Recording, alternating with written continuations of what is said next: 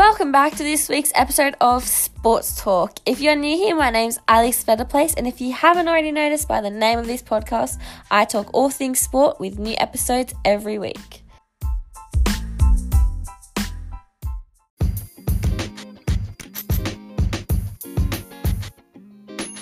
Quick weekly wrap for you all. This week has been very productive for me. I feel like I've been getting back into a normal routine since being in isolation. And I also found out that netball will be starting back up in the next couple of weeks, which I am so excited about. And I hope you have all had a great week too and have been enjoying your Sport Talented Athlete program. So I'm very excited for this week's episode as I find this topic so interesting and beneficial to my performance in sport. So I feel like you guys will love it too. We'll be looking at how psychology can affect performance, in particular in the sport of cricket. Our segments today will be motivation, anxiety and arousal, strategies to enhance motivation and manage anxiety, elite motivators, and then an interview with a dual athlete, Josh Fetterplace. So what is psychology? In basic terms, it refers to the many aspects of the mind and how it affects the body. And it is important because it is actually one of the biggest determinants of winning and losing at the elite level. There are many ideas that surround psychology and sports performance, such as strong mind beats a strong body, mind can overpower physical capabilities. To me, these are such cool concepts, and I'm so excited to educate you all on psychology as the mind is so powerful, and knowing how it can impact our performance is something beneficial to learn, especially if you are training to become elite athletes. Let's just briefly touch on cricket and why it's such an important sport to look at in relation to psychology, because there's always extreme pressure scenarios, as every sport has, but I find that cricket really flies under the radar with how mentally tough it is. Watching 11 men stand out on the field may not seem so mentally hard, but in reality, one little stuff up could cost them the game. And then it makes it harder for them to recover from this mistake. My listener recommendation for this week is the Test series. This is a great documentary series on the Australian cricket team and the struggles that they faced after they lost Warner, Smith and Bancroft because of the ball tampering cheating scandal. I seriously cannot recommend this show enough. I loved it so much. I'm not a major cricket fan, but after watching this, it really opened my eyes to the game of cricket, and I will be referring to it a lot throughout this episode because it's so beneficial and interesting. The link to this documentary series is in the show notes, so it's there if you guys would like to go check it out. It's 8 episodes and they're about 1 hour long each. So our first segment today will be looking at motivation. Now, what is motivation? It is the desire to achieve a goal or accomplish a task, and it is the driving force behind an athlete. Now, motivation is very key to performance in all sports. Motivation comes in different forms, which can be negative, positive, intrinsic, and extrinsic. Throughout this segment, I will be defining each type and exploring how they are used for the Australian cricket team. Positive motivation can be seen as rewarding an athlete for performance. It often evokes a desired response from an athlete and encourages them to behave, train, and perform in a particular manner, typically resulting from previous positive reinforcing behaviours by the coach, spectators, or athlete. This type of motivation could come through positive praise or external rewards such as sponsorship deals, trophies, or recognition. The Australian cricket team, for example, their passion for the game is what motivates them to do their best. Their positive motivation comes from the rewarding feeling of playing for Australia, as there is such a strong reputation associated with it. There's such a strong history behind elite Australian cricket, so receiving praise from their country is one of the many things that motivates them. Whereas negative motivation is driven by applying a consequence or an adverse reinforcement for poor performance. It derives from the fear of consequences such as lack of respect from others, missing selection on a team, or loss of prize money. Once an athlete experiences these feelings, they will then be motivated to avoid feeling it again by performing well and meeting their set goals. So this type of motivation, yes, it's called negative, but that doesn't mean that it won't have a beneficial impact on your performance, but it is also advisable to not steer towards negative motivation as a tool to push you as an athlete, as it can place excessive pressure on you to succeed, which can lead to burnout either during or before or after performance. Even elite athletes use negative motivation as a way to do well when performing. So, for example, the Australian cricket team lost the respect of Australia and the world after the cheating scandal. Steve Waugh, a former Australian cricketer, thought that the Australian cricket team had lost its humility, thought they were arrogant, selfish, and put themselves first. So this negative motivation pushed them to change their performance and prove everyone wrong because they experienced those feelings of disappointment, regret, and also copped a lot of hate. So to avoid experiencing that again, they were so driven to rebuild the Australian cricket culture, which is to play fairly, show respect, and have a strong sense of mateship at all times. You also see in the Test documentary how Aaron Finch, Australian batter, was motivated to do well because he had the fear of being dropped from the team as it had happened to him before. So this negative motivation impacted his efforts and determination whenever he went out to bat, which actually resulted in a really positive performance from him.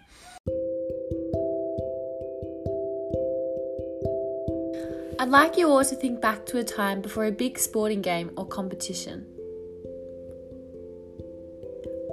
Were you motivated? If so, what was driving you to achieve your best in that game or competition? Where did that drive come from? Was it internally or externally? Did you feel motivated because you were excited, felt a sense of a personal reward or achievement, or simply because you enjoyed the skill and sport you were executing? If so, you experience intrinsic motivation, which is commonly termed desire or initiative. It can be defined as performing an action or engaging in a behavior because of the enjoyment and satisfaction derived from the activity itself. If you are able to motivate yourself from within, you are more likely to continue and be more successful because you aren't controlled by external factors.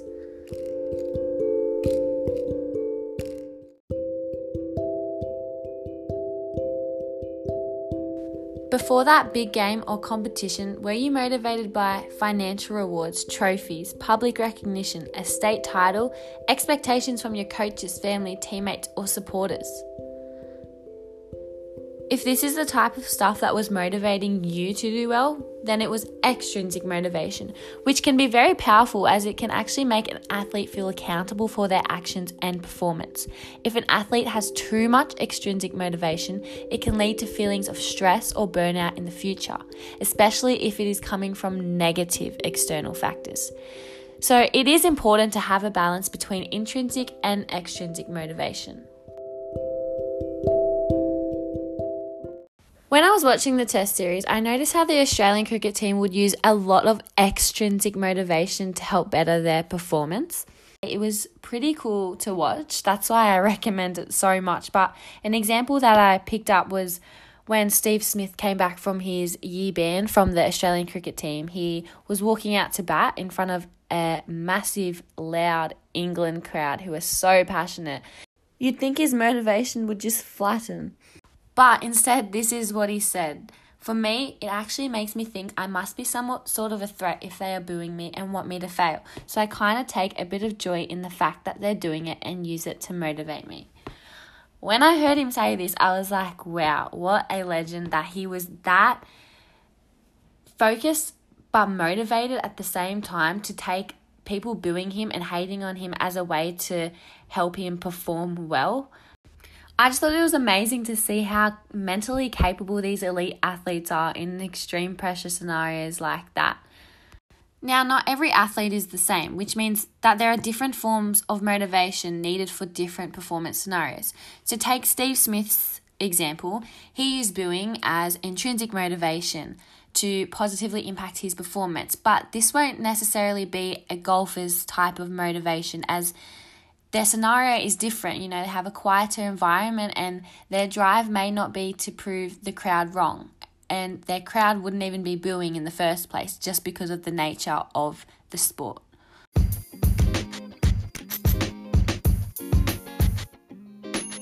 So as I wrap up this segment, I'd just like to let you all know that I have included a motivation test in the show notes if you would like to get a greater understanding of what motivates you and where your motivation comes from. So for instance, when I took it, it told me that I'm very motivated by seeking reward for my behavior, plus many other things. But I just thought it was a very interesting tool to use, even if you are struggling with finding where your motivation comes from.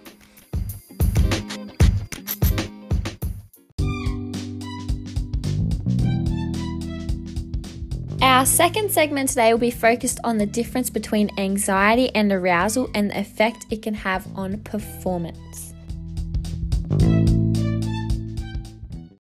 So anxiety is a heightened level of emotion which occurs in response to a real or perceived threat. At the extreme, anxiety disrupts and unsettles behavior by lowering an individual's concentration and affecting their muscular control, which can negatively impact their performance.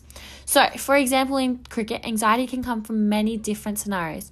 Because of Test cricket's 5-day length and great unpredictability, cricketers have at least one anxiety unique to them. A batsman never knows with any certainty when he will bat, except for the openers. A batsman will also be naturally anxious not to get out early and especially not to be cursed with the greatest of failures, getting out for a duck. Which, if you don't know what a duck is, it is basically getting out on the first ball that you are bowled, which is not good at all. Now, anxiety can either be state or trait. State is characterized by a state of heightened emotions that develop in response to a specific situation. It usually arises around high pressure moments. So in cricket, this could be the first ball of a game as there is such high anticipation leading up to it. Or it could also come from something as simple as losing the toss, which is such an important element in cricket and can have a big impact on players' performance, as there is heightened anxiety due to the state of the situation. You know, if you bat or bowl first, that can really impact how a cricket team performs and can either set them up for failure or for success. Gloomy, real low cloud. Cloudy skies still, and that's why Joe Root looked up and decided when he won the toss, we will have a bowl. They won the toss and sent us in, and it was dark.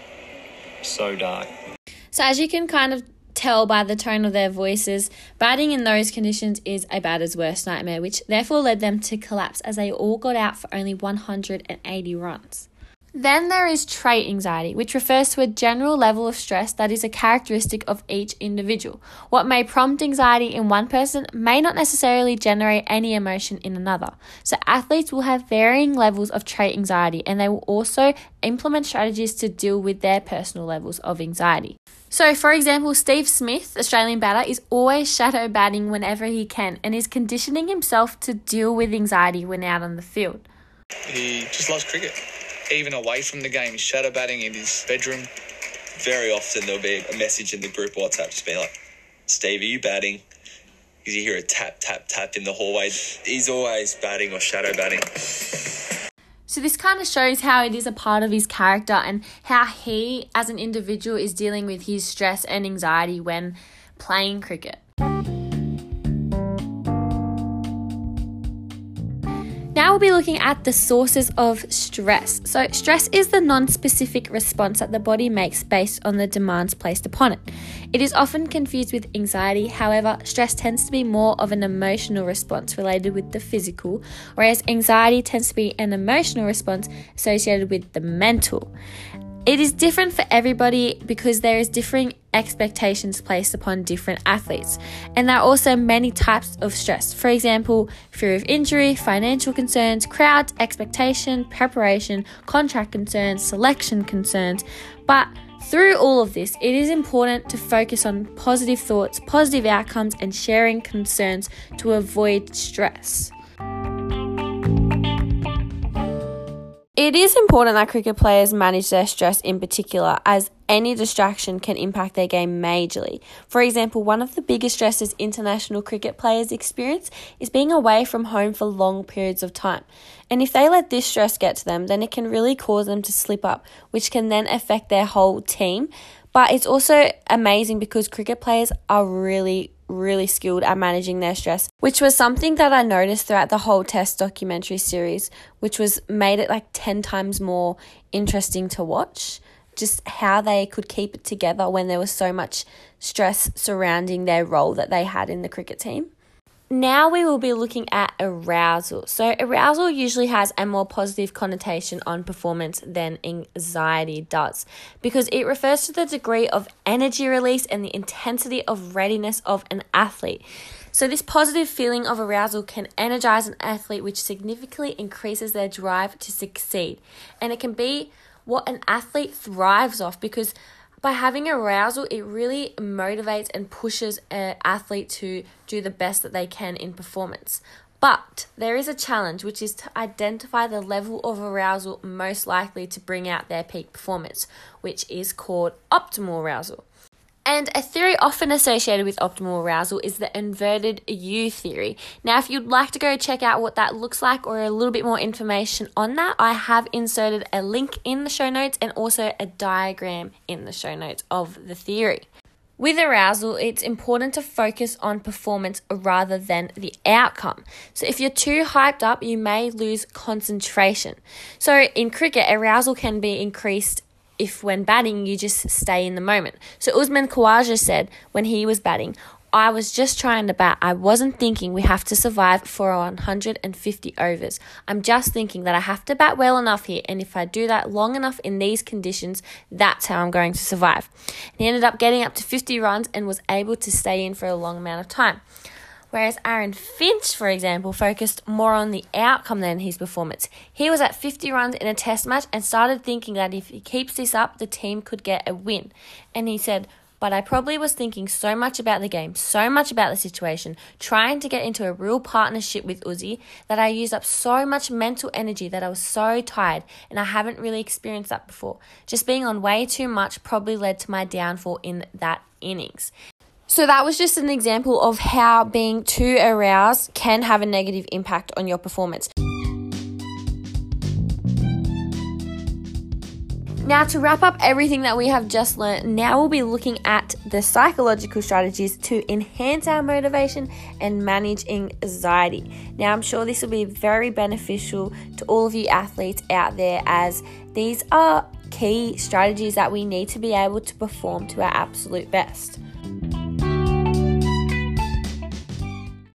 One strategy can be concentration and attention skills. So sports psychologists generally do agree that the key to success among elite sports people is concentration, or the ability to focus on the task at hand. So concentration can be improved through training that emphasizes the process rather than the outcome. When Tim Payne was batting, this was a concentration technique that he used to maintain his concentration to ensure that his anxiety didn't take over his performance. I made a conscious effort that day not to look up at the scoreboard or the overs remaining. And it was amazing when you do that, actually, how quickly the time started to go by. I wasn't fussed on scoring runs. It was just purely about trying to spend some time. And I knew whilst I was out there with Usman, I felt reasonably confident that we could get it done. So when it all boils down, the game of cricket is majorly surrounded by eliminating all the distractions and giving 100% attention to the next ball that is delivered or faced. Because as simple as this may sound, concentration is often the hardest part of the game. Another strategy is mental rehearsal. So this is the technique of picturing the performance or skill before executing it. It involves the mental repetition of a movement or sequence to increase the mind's familiarity with the desired motion. I find this strategy so intriguing because there are so many elite athletes out there that train and really put in a lot of effort for this particular technique. And it really does enhance their performance. And I just think it's so crazy how powerful this technique is. Now, you may be thinking, why is this important and why is it so powerful? So basically, it is important to improve performance because it elevates the body to the desired level of arousal, provides a clear idea of what has to be done, heightens concentration, and narrows thoughts to the task. I find this strategy so cool and interesting, but I can't talk about it for the whole podcast. So I have put a very informative video in the show notes about the science behind mental imagery and how you can get the most out of it to help maximize your performance. So I really recommend going to watch that and extending your knowledge on this strategy in particular. Relaxation techniques are also another strategy that you can use, as they can assist the athlete to control and manage their level of arousal and assist in the control of physical responses to stress or anxiety. Without the use of relaxation techniques when necessary, an athlete may be unable to reproduce in competition what has been learned in training because other factors are interfering with their concentration. So techniques commonly used by athletes include slow deep breathing, stretching muscles, progressive muscular relaxation, so that is relaxing specific muscle groups using exercises, mental relaxation, mental rehearsal, meditation, and centered breathing. If you would like to try out a type of relaxation technique, I have included a mindfulness meditation for athletes video in the show notes. But it is also important to know that everyone does have different relaxation techniques that work for them. So it is okay if meditation doesn't work for you to help you feel relaxed before performance or even after. Steve Smith uses a particular technique that helps him relax before every ball he faces. I'm going to play it to you guys now. It does sound a bit odd, but it helps him, and I guess that contributes to the reason as to why he is one of the best players in the world. The real twitcher and he's Steve Smith. He can't stand still. A number of times he needs to adjust his pads and everything around his body before he's ready and set to play a delivery. I think it's left pad, right pad, box, one tap in the middle, two behind my foot, look up, two behind my foot, look up, one, good to go. Every ball. So he does this before every ball to help manage his arousal and control his stress levels and make him feel relaxed and in the game. And this is the reason for his dominance with the bat. It's because of his amazing cricketing mental toughness. When I reached out to a few cricketers asking them what their techniques were, Holly Furling got back to me, and she's an Australian cricket player. She said that breathing is important to me in the heat of the moment or just before taking the field. It helps me to relax and find freedom of movement when I'm bowling. In brackets, if I'm too tense, I end up forcing my action as opposed to trusting myself. I always take a breath at the top of my mark, which makes me pause and gather myself. So that's an interesting technique. Another interesting technique that I saw in the test series, Warner said, who is a batter, he said, when I'm stressed, I think of a nursery rhyme in my head and it takes me to a happy place. So that kind of shows the contrast between people's techniques and how everyone is different in how they find ways to relax themselves. And our last strategy for this segment is setting goals. So goal setting is important and it is essential for managing anxiety because if athletes don't have a goal, they could be under aroused in relation to their performance or to their sports. And if the goal is too challenging, it can then increase anxiety past optimal arousal point. There are several types of goals which are important to athletes. So, for example, short-term goals and long-term goals, and also behavioural goals, which relate to improving behaviours when in training, competition, or even both. So the Australian cricket team hold team meetings before big games to discuss their goals for that specific match and also to reinforce behavioural goals such as their ethics as the Australian cricket team. So, for example, their ethics are we respect the game, we respect our opponent, we love playing cricket, we use common sense, we keep things simple and we play hard but fair. So they use this to enhance their motivation out on the field. Goals do vary depending on the game or who they're versing. So, for example, this is a short-term goal that Tim Payne gave to his team before a specific game. I think the challenge for us, or from me to all of us for this test match is quite simply we've just got to keep doing what we are doing for longer periods of time. I think our best cricket, we've shown that we can break them open with the ball, we can put them under pressure with the bat. I think if we keep doing it for longer, we're going to have some really good results. And a long-term goal that the Australian cricket team had was to win the World Cup in England. So this required a greater investment of time and energy to really get their team up to the standard that it needed to be in order to achieve this goal.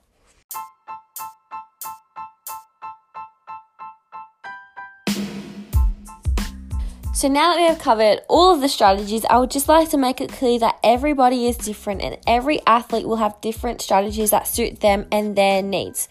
And when I was getting ready for this podcast, I did reach out to a few cricket players and ask them what sort of strategies they used. And if you would like to read up on their responses, I have included them in the show notes as they were too lengthy to read out right now. But I really recommend going to check them out as they're really interesting and I feel like they could be really beneficial if you need some ideas of what you would like to employ to enhance your motivation and manage your anxiety.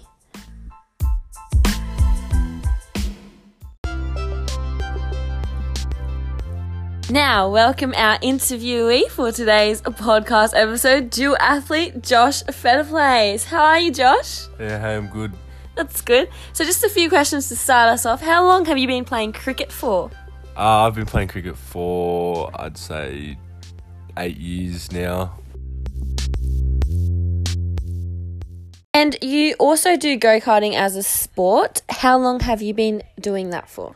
I've actually only been doing that for about 3 years now. Now, can you just briefly explain the nature of these go-karting races for us? These go-karting races usually take place very far away from where I live, and they go for 6 hours each, 6-hour endurance races. Wow. So it's pretty tough. Yeah, it would be full on. Yeah. So where does your motivation come from in cricket compared to go-karting? My motivation in cricket probably comes from just me wanting to better myself and try to get out there and score more runs and Just beat your personal best. yeah, and just feel myself getting better, and because it is very rewarding when you see yourself improving. And what about go-karting? Go-karting is much different, I would say, because it's a greater passion.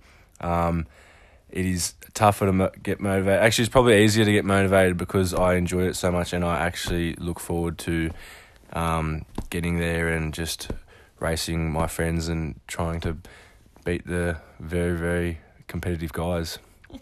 Nice. Can you explain the difference in experiencing optimal arousal in the sport of cricket and the sport of go-karting? In the sport of cricket, optimal arousal would probably have to be when I am seeing the ball very well and in this instance hitting sixes and fours. On the other hand, go-karting, the optimal arousal in that sport would have to be consistently putting down fast lap times and getting into a fast rhythm. Can you explain a scenario where your stress levels got in the way of your performance in either cricket or go-karting? I'd say I'd go with go-karting here. One time I was racing in Canberra and I had a festival to go to on the Sunday on race day, and I was starting the race and I was very, very nervous because I wanted to get out of there and go to the festival. And so I ended up starting the race and then spinning because I guess under pressure and my head was somewhere else, and it didn't help that I had that is a very different source of stress, but I guess it was so different for everyone. There's so many different... Yeah, well, I was stressed out because I wanted to get to a festival and I didn't want to be at the racetrack at that current point in time. So Josh, what strategies do you use to manage your anxiety when endurance races are so long? Strategies I use to manage my anxiety would have to be probably putting my suit on about 20 minutes before stints.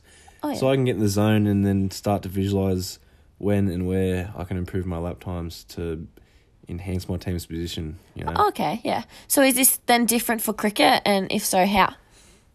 Yes, in cricket it's actually completely different. For example, whilst you're batting, I manage my anxiety by staying extremely calm, which I usually do it by picturing it as a net session.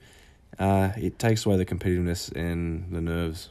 Wow, thanks for that insight. That's actually really interesting to see it from two different sports, I guess. So that is actually all we have for today. But one last question before you go, Josh. Do you believe that the mental side of playing cricket is just as important as the physical side?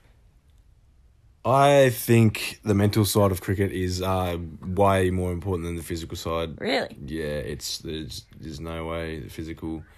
I mean, you have to be physically good at cricket, obviously, but yeah, to be an amazing player like people such as Steve Smith, you have to be mentally crazy. Like we saw in the Test series. Yes, nice reference, Alex. Yes, it is. Because it's a good show, isn't it? You've watched it. I did watch it. I've actually watched it multiple times. Same. I think I'm going to watch it for a third time. It is such an inspirational show. So that brings us to the end of our interview. Thanks, Josh, for letting me ask you questions. That's okay, anytime.